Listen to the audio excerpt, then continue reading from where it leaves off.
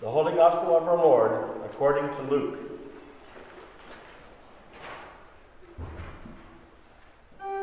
Glory to you, Lord Christ. And when the time came for their purification, according to the law of Moses, they brought him up to Jerusalem to present him to the Lord. As it is written in the law of the Lord, every male who first opens the womb shall be called holy to the Lord. And to offer a sacrifice according to what is said in the law of the Lord, a pair of turtle doves or 2 young pigeons. Now there was a man in Jerusalem whose name was Simeon, and this man was righteous and devout, waiting for the consolation of Israel, and the Holy Spirit was upon him. And it had been revealed to him by the Holy Spirit that he would not see death before he had seen the Lord's Christ. And he came in the Spirit into the temple, and when the parents brought the child Jesus to do for him according to the custom of the law, he took him up in his arms and blessed God and said, Lord, now you are letting your servant depart in peace, according to your word. For my eyes have seen your salvation, that you have prepared in the presence of all peoples, a light for revelation to the Gentiles, and for glory to your people Israel. And his father and his mother marveled at what was said about him. And Simeon blessed them and said to Mary his mother, Behold, this child is appointed for the fall and rising of many in Israel, and for a sign that is opposed. And a sword will pierce through your own soul also, so that thoughts from many hearts may be revealed. And there was a prophetess, Anna, the daughter of Phanuel, of the tribe of Asher. She was advanced in years, having lived with her husband 7 years from when she was a virgin, and then as a widow until she was 84. She did not depart from the temple, worshiping with fasting and prayer night and day. And coming up at that very hour, she began to give thanks to God and to speak of him to all who were waiting for the redemption of Israel. And when they had performed everything according to the law of the Lord, they returned to Galilee, to their own town of Nazareth. And the child grew and became strong, filled with wisdom, and the favor of God was upon him. This is the gospel of the Lord. Praise to you, Lord Christ.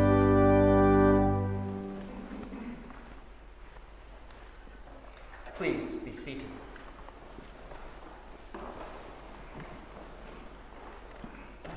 Now may the words of my mouth and the meditation of my heart be always acceptable in thy sight, O Lord, my strength and my Redeemer.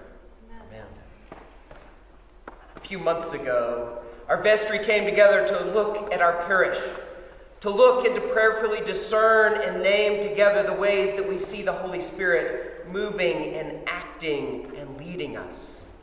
We do this every several years so that we can align our own planning and activity around what we discern that God is already doing, and so that we can invite others to join us as God is leading them in the same way. In this season, we discern that the Holy Spirit is forming us as a community seeking the heart of God. When we first came to this discernment, my immediate thought was that we would be guided primarily by the Johannine literature, the Gospel, the epistles, and the revelation to St. John. And we will. But what I did not realize at that time was how much Luke would also lead us in the same way. We will still observe in Luke the major themes of pilgrimage and the clash of kingdoms. But we will also explore the ways that Luke and his mentor Paul invite us to become a community seeking the heart of God through the work of the Holy Spirit. See, Luke, more than any of the other evangelists, is concerned with the agency and activity of the Holy Spirit in both volumes of his well-ordered account. In his gospel, we have already heard Gabriel's promise of the Holy Spirit that will inhabit John the Baptist. We've seen Mary conceived by the power of the Holy Spirit. We have seen the yet-to-be-born John and his mother Elizabeth filled with the Holy Spirit and responding to the presence of Christ still in Mary's womb. We've seen both Mary and Zechariah filled with the Holy Spirit sing the prophetic songs of the Christ. Today we encounter Simeon led by the Holy Spirit to the temple to sing once more a prophecy. We haven't even gotten out of the second chapter of Luke's gospel yet. As we continue in the Acts of the Apostle, Luke describes the work of the Holy Spirit in forming and leading the church. Paul writes to the church in Ephesus, describing the way in which God, acting through the Holy Spirit, gives to the church apostles and prophets, teachers, pastors, and evangelists. And in our gospel today, we will see Jesus welcomed into the community of faith. And we will meet two people given to the church as prophet and evangelist. Let us see how they might help us walk as a community seeking the heart of God. Our reading begins as Mary and Joseph bring Jesus to the temple to accomplish all that was required according to the law of Moses. And at the temple, the place where Israel comes to worship and encounter God, Jesus, fully man and fully God, is welcomed into the community and tradition of the people to whom God has chosen to reveal himself. And as Mary and Joseph bring the infant Jesus into this community, we find the Holy Spirit already at work. The righteous and devout Simeon, to whom the Holy Spirit has promised that he would see the Messiah before he died. He would encounter the Messiah, the promised one for whom the community has been preparing for thousands of years.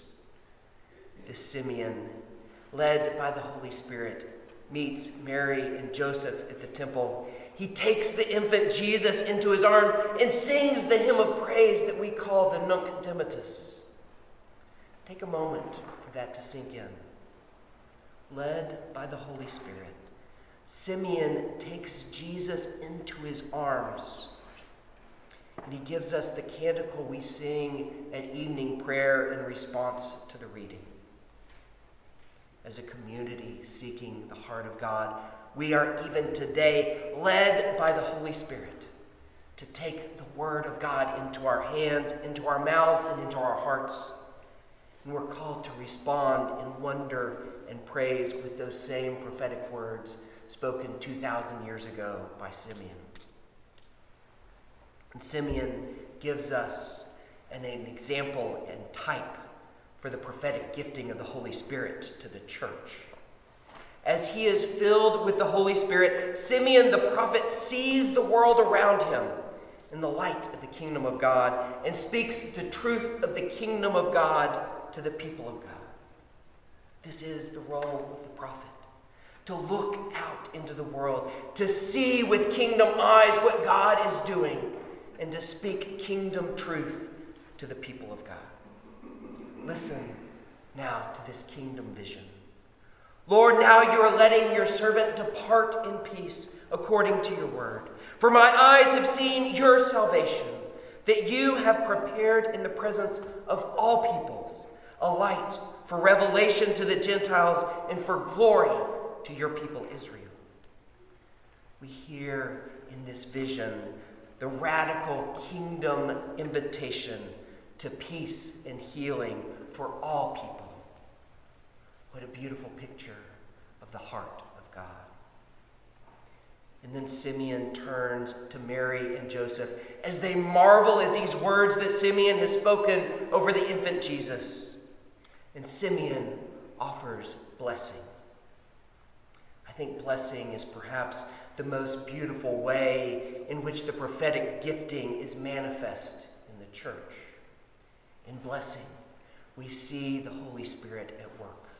We see people and circumstances in the light of the kingdom of God, and we speak this truth, this blessing of the kingdom of God to the people of God. As we walk together as a community seeking the heart of God, let us cultivate an awareness of the Holy Spirit at work within us and around us, and let us offer blessing to those we meet. But let us also remember that the ways of this world are often opposed to the way of the kingdom. What this world calls blessing is not always the true and eternal blessing of the kingdom. Simeon reminds Mary of this as he speaks the truth of the kingdom to her. Behold, this child is appointed for the fall and rising of many in Israel. In the beauty of the kingdom, we all stand together with our status, worth, and value found only in our identity as beloved children of God. For those who have sought to define themselves according to their own wealth and power and social standing, the way of the kingdom is indeed a great fall. Likewise, for those who have been defined by their lacking, the kingdom raises them up. This kingdom truth is difficult to grasp. And Simeon describes Jesus, the king who brings about this kingdom, as a sign that is opposed. Even in ourselves, we oppose this kingdom truth. It challenges our pride in all the ways that we seek to find ourselves more worthy than others. As we compare ourselves to others, we resist falling to the level of beloved along with everyone else. It also challenges our guilt and shame, our sense of unworthiness, our sense of being unlovable. We resist being raised up to the exalted level of beloved. Simeon continues with an even starker image of the clash between the kingdom of the world and the kingdom of God. He tells Mary, "A sword will pierce through your own soul also." Mary will see Jesus, her son, rejected, mocked, beaten, and crucified. She will know the suffering of a mother for her child. In this, we see one of the wonders of the kingdom. The King, Jesus, does not deny or avoid or minimize suffering. Instead, as Jesus Emmanuel, God with us, he is with us even in the midst of our suffering. This is the lesson of the way of the cross.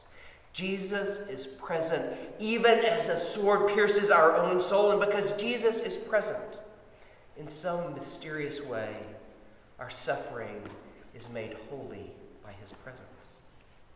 The trials and disappointments and sufferings we experience are not things that we endure because Jesus is waiting on the other side.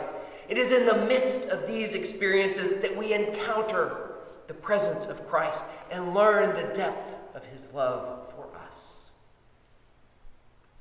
Simeon concludes his words to Mary with a purpose statement. So that the thoughts from many hearts will be revealed. Mary has already sung that in Jesus God has scattered the proud in the imagination of their hearts. Paul prays for the church that the eyes of your heart may be enlightened in order that you may know the hope to which he is calling you, the riches of his glorious inheritance in his holy people, and his incomparable power for those who believe. This is the challenge of the kingdom. Will our hearts be turned to the kingdom or to the world? Then Luke introduces us to Anna. And just as Simeon provided us as a type and example of the prophetic gifting, Anna shows us the way of the evangelist. Luke tells us, there was a prophetess, Anna. She is gifted by the Holy Spirit with a kingdom vision. This is what it means to be a prophetess. And if you'll trust me for a moment that Anna is indeed an evangelist, we can see that evangelism in itself is a prophetic task, a speaking of the truth of God, seeing and declaring the truth of the kingdom of God at work, not just among the people of God, but for the people who are waiting for God, whether they know him by that name or not. Luke then describes Anna as the daughter of Phanuel of the tribe of Asher. Phanuel translates into English as face of God. This is beautiful. Anna, the daughter of the one who is called the face of God, peers into the face of the infant Jesus and recognizes in him the face of God. And Luke concludes his introduction by telling us that Anna was advanced in years, having lived with her husband 7 years from when she was a maiden, and then as a widow until she was 84. We heard a couple of weeks ago about the prophetic response of the yet-to-be-born John when Mary came to visit Elizabeth. In the beloved community, God speaks to us through the very young, even the not yet born, and through those of advanced years, and all of those in between. The heart of God is found in the fullness of the community of God, male and female, young and old. Next, we learn that Anna did not depart from the temple, but was worshiping with fasting and prayer night and day. We're about to see the work of the evangelist in Anna. But before that, we are reminded that evangelism begins with worship and prayer.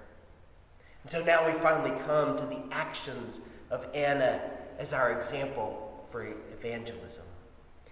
Grounded in worship and prayer, Anna encounters and recognizes Jesus even in his disguise as an infant. And at that very hour, she began to give thanks to God and to speak of him. The work of the evangelist is to recognize the presence and activity of God, to give thanks to God, and to point out to others the kingdom activity breaking in around us. The work of the evangelist is to recognize the presence and activity of God, to give thanks to God, and to point out to others the kingdom activity breaking in around us. And Anna does not sow the seeds of the gospel on unprepared soil, but she proclaims the Christ to all who were waiting for the redemption of Jerusalem.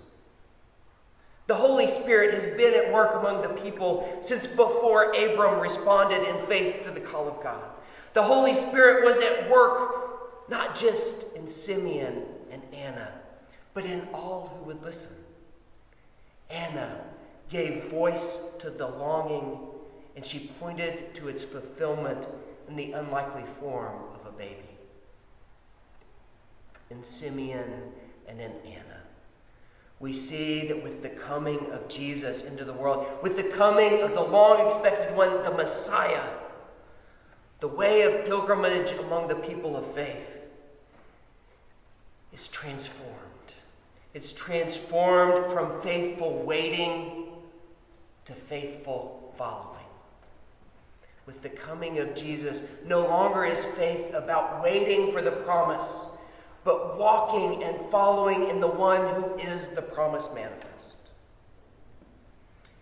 In his New Year's message, which you can find printed on the back of your bulletin, Bishop Orgy calls us to a decade of evangelism and discipleship. In Anna, we see the link between discipleship and evangelism. Anna occupies herself in the community of God at the temple. She cultivates an awareness of God in prayer and fasting and worship. She is a disciple of the living God, able to recognize his presence and activity. And in recognizing this activity, she is able to direct the attention of others to the presence of God. She gives voice to the waiting they are experiencing and proclaims its fulfillment in Christ. Those who hear are invited into the community of God, into worship and prayer, so that they too may come to recognize the presence and activity of God, and then direct the attention of still more to that very presence of God. The evangelist invites others to become disciples, so that they too may proclaim the good news of Christ to those who are waiting. Bishop Orgy also offers us Darrell Johnson's description of evangelism as joining a conversation the Holy Spirit is already having with another person. May we cultivate our own awareness of God at work and have the boldness to accept his invitation to participate. Luke concludes the infancy narrative as Mary and Joseph, having performed everything according to the law of the Lord, returned to Galilee, to their very own hometown of Nazareth. And the child Jesus grew and became strong, filled with wisdom, and the favor of God was upon him. They leave the place of the temple, but they do not depart from the presence and activity of God. They go back to their own small town where Jesus does grow and become strong. He is filled with wisdom, and the favor of God is upon him. In much the same way, we come together each week at this time and around this table. We come to a place where we expect to encounter the presence of Christ, a place where we intentionally turn our attention to prayer and worship in community. And having performed all that is involved in church, we're sent back into our homes and into our neighborhoods. We're sent to grow and become strong, to disciple and be discipled within our homes and in the context of our daily lives, to be filled with wisdom and favor as we learn to see with kingdom eyes, to recognize and celebrate the presence of God around us. May we have the discernment and the courage to share with others this good news and to invite them to join us as a community seeking the heart of God. In the name of the Father, and the Son, and the Holy Spirit.